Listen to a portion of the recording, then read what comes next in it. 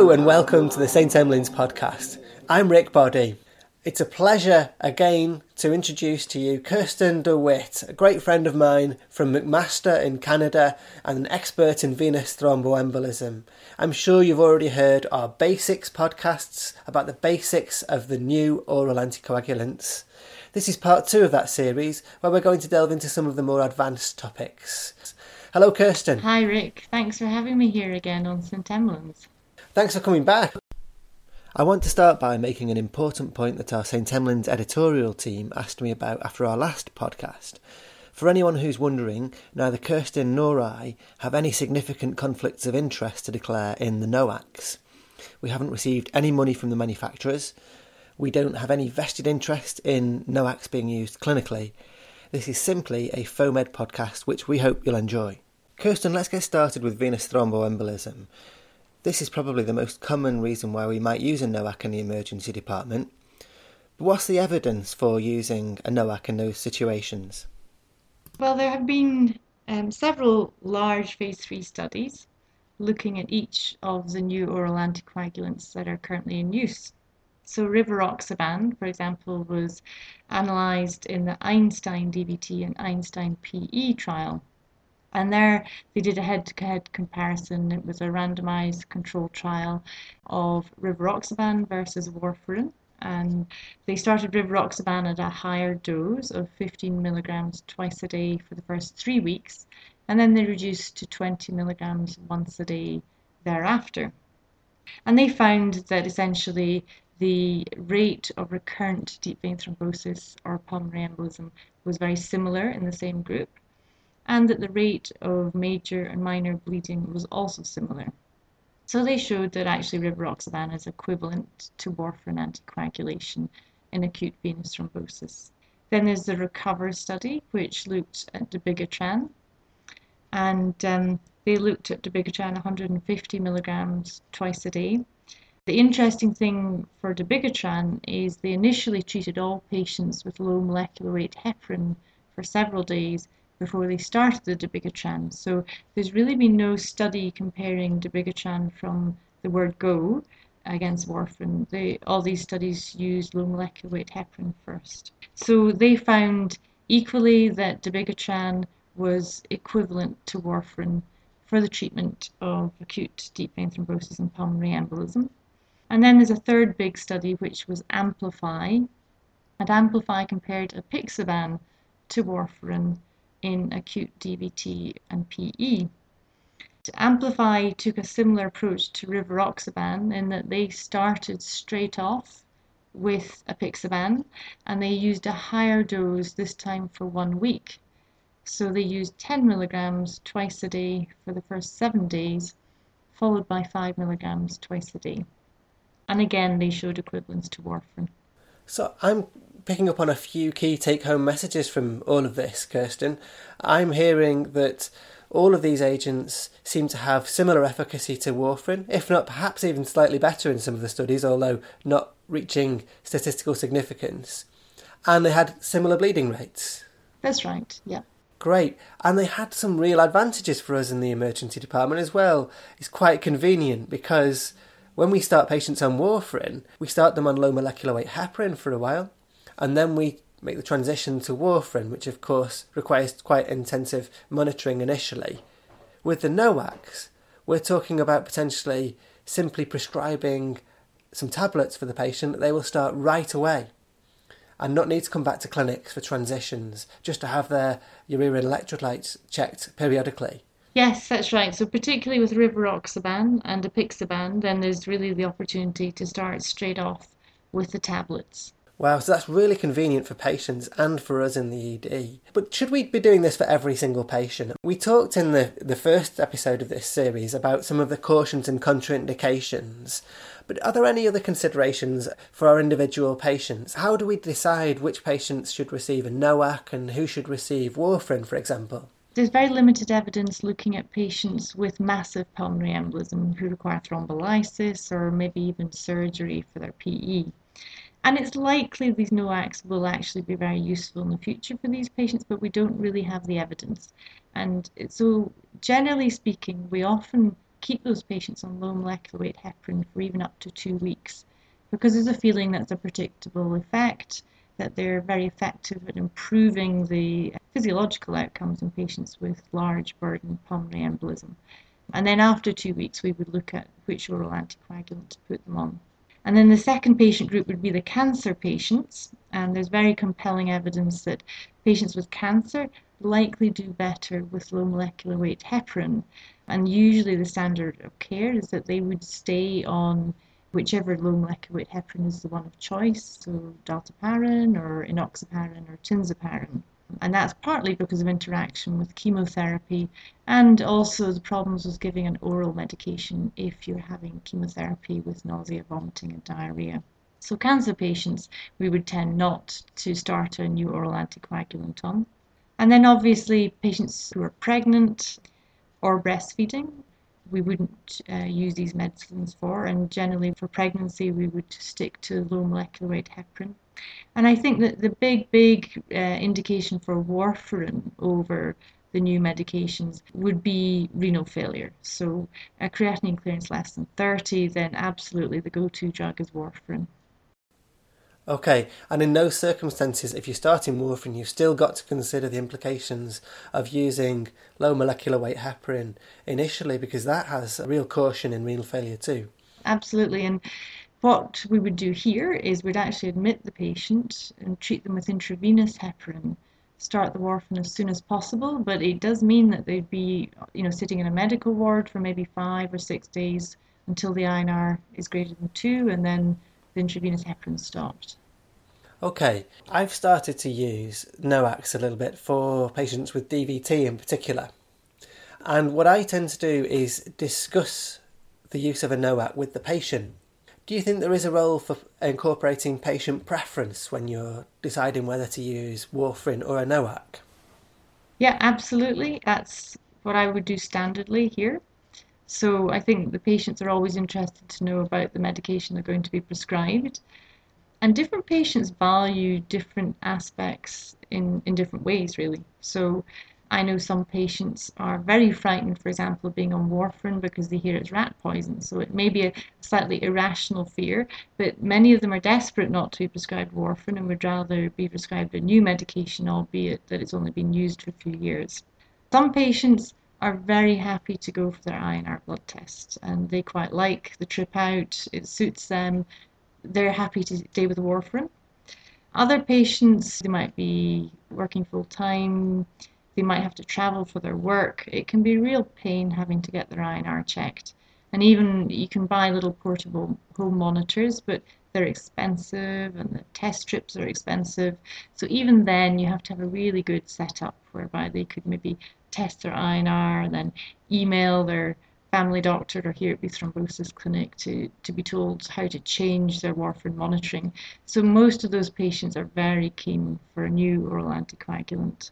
So I usually tell them the risks, the downsides, our experience with the medicines, and I let them choose. That's interesting because that's very similar to the approach that I've been taking across here actually. And my experience is that patients tend to, on balance, prefer the NOACs when you express all of the risks and all of the benefits, particularly the younger patients who like the advantage of having no monitoring. But I do think it's important to be upfront with the patients and tell them all about the pros and cons. I tell them about the lack of a reversal agent, which we're going to touch on later. But so far, I haven't actually found anybody particularly objecting about that. I don't know about you. Well, that's an interesting one too. I do always mention it, but I do also mention that in the studies there was less bleeding in some cases in patients on the new medications compared to warfarin. So, for example, if I was prescribing apixaban, there's much less bleeding. So although it might be more difficult to reverse the medication, there may be fewer times when that would happen. The second thing is that the half-life of these medications is much shorter than the effect of warfarin. So if I give a dose of warfarin today, it's not going to reflect in the INR for 2 days. So with these medicines, if they had a serious accident, let's say they're downhill skiing, they have a brain injury, well, if they took their last rivaroxaban tablets 11 hours previously, then it's only going to be hanging around in their bloodstream for maybe another 11, 12 hours. I get a mixed reaction from patients. Some of them find this very, very important to them. So there are a lot of people in Canada who are fit, active. Ice hockey here is really important. We usually advise people not to play ice hockey because of the risk of head injury when they're on an anticoagulant, but some patients prefer to do so, and on occasion they think it's so important that they would want to be on warfarin. But on the whole, patients seem to prefer to go on to the new medications, and this seems to be less of an issue. The other really interesting thing that's come up quite a few times, particularly with women who are maybe trying to watch their weight, is they find with warfarin they have difficulties going on diets because they feel that they can't take a lot of green salads. They feel that they can't convert to a healthy diet because everyone's a little paranoid about eating foodstuff with vitamin K. And I've had quite a few referrals for patients who want to change from warfarin to another agent simply because they have the freedom to eat the diet they want to eat. That's such an important tip, and we can only get that from an expert, these things that we just wouldn't think about. One consideration is the cost of these new agents. We all know that they're likely to cost a lot more than warfarin because it's a very cheap drug. But is that something that we should be worried about? Well, I think it's an interesting question, and perhaps it depends on the indication for the anticoagulation. So if you have a patient with a provoked deep vein thrombosis, so let's say they've just had hip surgery, they've now got a deep vein thrombosis, well, they'll likely only need 3 months of anticoagulation. So the cost to them or to society or to the National Health Service is going to be less compared to somebody who has atrial fibrillation, who's maybe 60 years old and might have a life expectancy up to 80 or 90. So they could potentially be on this anticoagulation for 30 years. And we know that warfarin, when you actually factor in the cost of the warfarin, and even if the patient has to come and get an INR blood check, and if you cost all the hidden costs of nursing care, perhaps telephoning the patient traveled to the hospital to get the INR, it's still much cheaper than these newer options because the actual manufacturing of warfarin is so cheap. I'm not sure of the exact price in the UK, but here in Canada, each of these new medications has been costed out at around $4 per day. And warfarin comes in at just a few pennies per day. Great. From a UK perspective, it's important for us to point out for our British audience that NICE has actually issued some guidance on the use of NOACs and has deemed that it's acceptable to consider NOACs for venous thromboembolism and for atrial fibrillation. So we've got the green light from a cost perspective, even within the NHS. That brings us nicely on to the next topic that we were going to cover, which is the use of NOACs for atrial fibrillation. This is quite a topical issue, I guess. We see lots of patients with atrial fibrillation in the emergency department. We're probably getting used to doing CHA2DS2-VASc scoring and that sort of thing. What's the evidence for the use of NOACs in AF, Kirstin? Well, there have been several really big trials in the past 5 or 6 years, which have shown without a doubt that these medications are as good or potentially better than warfarin. The Rocket AF study looked at rivaroxaban, prescription for stroke prophylaxis. Rely was a study for dabigatran. Aristotle was for apixaban, and then more recently there was a study called Engage AF, which was looking at edoxaban. And these are all big studies with around about 18,000 patients in each study. They were all randomized control trials comparing warfarin, obviously with INR and dose adjustments, to prescription of these fixed dose oral anticoagulants. And by and large, they all included patients with a CHAD score of 1 or more. And the primary outcome was as much as possible uniform, so they were looking at systemic embolism. So obviously the major risk is stroke. The most likely place for an atrial thrombus to end up if it embolizes is in the brain. So stroke was a major outcome, but they would also include peripheral embolism, so acute ischemic limb, splenic infarction, mesenteric infarction, the other places that these emboli can end up. And that was the primary outcome. Then the secondary outcomes were bleeding. Unfortunately, they all have slightly different definitions of bleeding when they categorize major bleeding versus minor bleeding, so it makes it a little difficult to compare one to the other. But certainly from each individual study, we're able to compare the rate of bleeding on warfarin to the rate of bleeding on each individual new oral anticoagulant. And the medication that really sticks out from the point of view of bleeding is apixaban, because it showed across the board a reduction in major bleeding. And apixaban was the only medication to have an overall mortality benefit. And dabigatran, which was the first medication to be licensed for stroke prophylaxis, it was shown to actually have the greatest reduction in stroke. So the relative risk was 0.66. What I'm picking up from this is that apixaban sounds like a really attractive NOAC for both VTE and for AF. It's effective, at least as effective as warfarin, and it has a lower bleeding rate. Not the same, it's actually lower. So we've talked here about use of the NOACs for patients in AF in order to prevent stroke on a long-term basis. But what about in the acute situation? In the ED, we see unstable patients in atrial fibrillation who might need urgent cardioversion and might not have been previously anticoagulated. At the moment, we might start them on low molecular weight heparin to get urgent anticoagulation. But are the NOACs something that we could use in that situation in the ED? Absolutely. So in a patient with new onset atrial fibrillation who you might want to cardiovert, particularly if it was a patient with a low CHAD score, so their CHADs might be 1 or 2, and it's someone who you might be sending home in order to come back to a cardiology clinic to perhaps have their atrial fibrillation further evaluated, then those are the ideal patients to be started on one of the new medications. And I think it's important that we start those as soon as possible, because that does give the patient an advantage in stroke prophylaxis from day one. So there are two uses there. One is that we could give them a stat dose of a NOAC and then cardiovert them if they were completely unstable and it needed doing urgently. Because that's what you're telling me, is that these NOACs work very quickly. And number two, if our patient's got new onset atrial fibrillation, we know that they're going to need anticoagulation because we want to aim for rhythm control, then we could start them on a NOAC and bring them back for elective cardioversion at a later date. And that's got real advantages over warfarin because the dose is effective right away, doesn't need monitoring, and we can literally bring them back for their cardioversion when it's due. Is that right? Yeah, absolutely.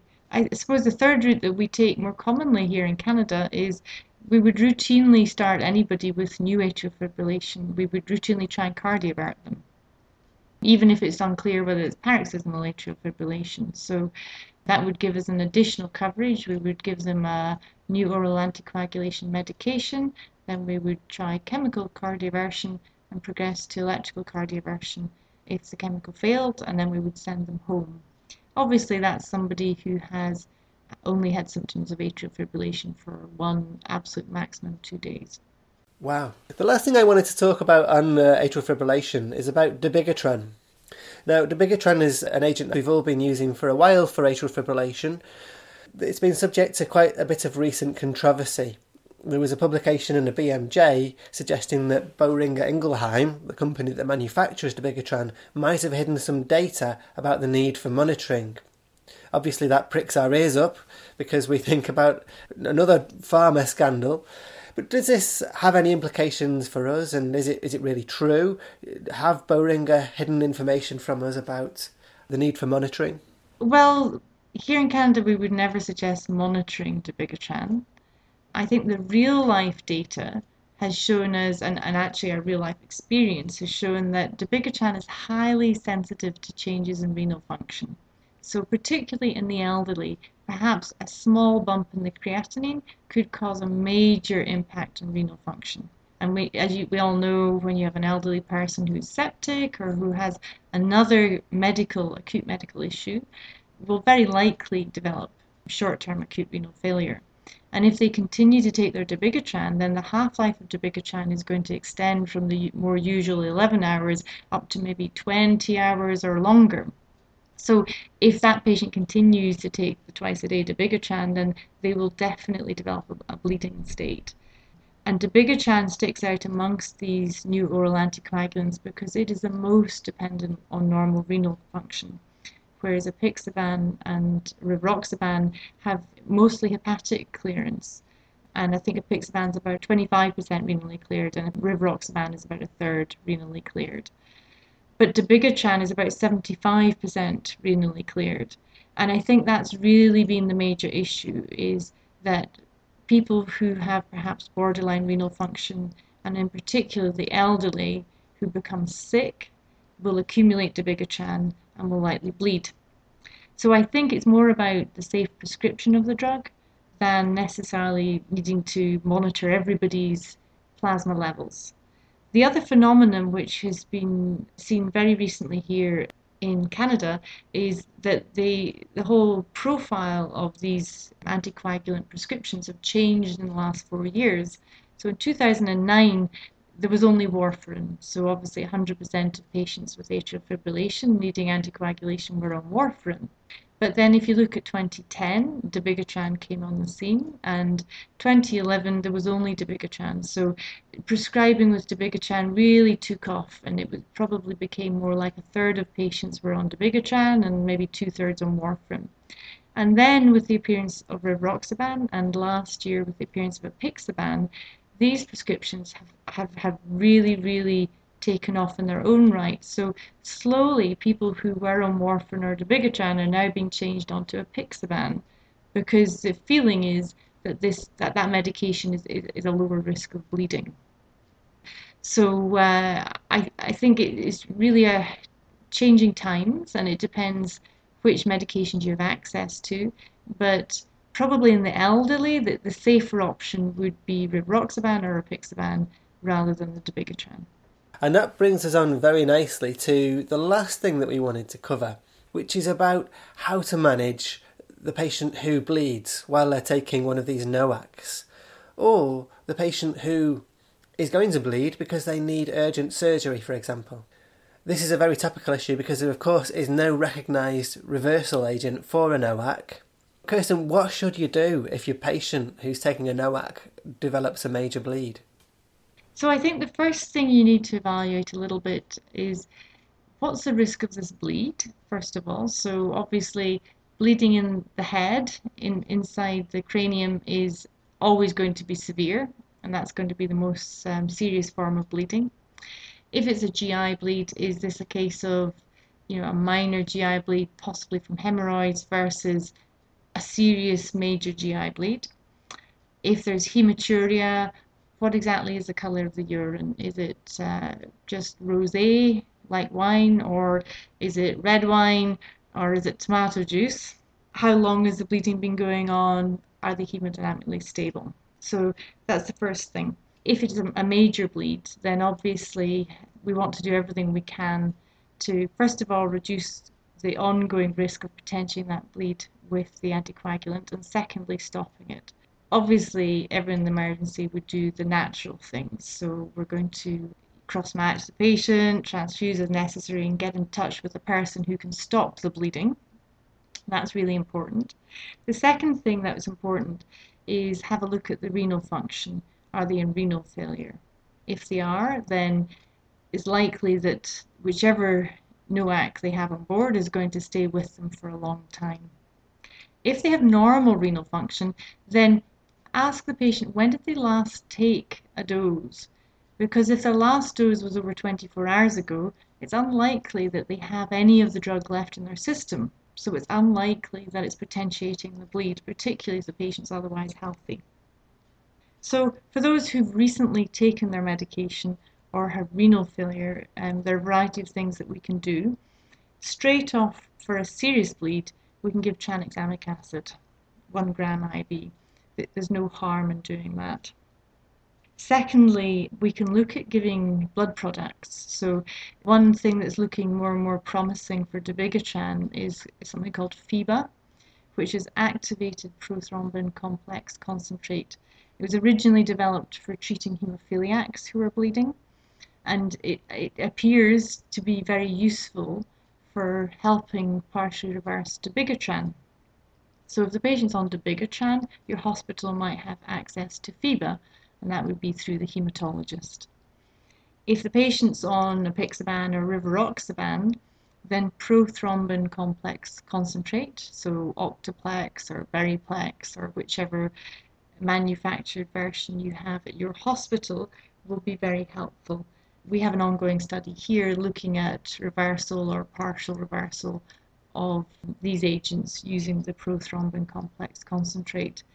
The PCC was originally derived simply to reverse warfarin, and all it is a combination of the warfarin clotting factors, so the clotting factors that warfarin depletes.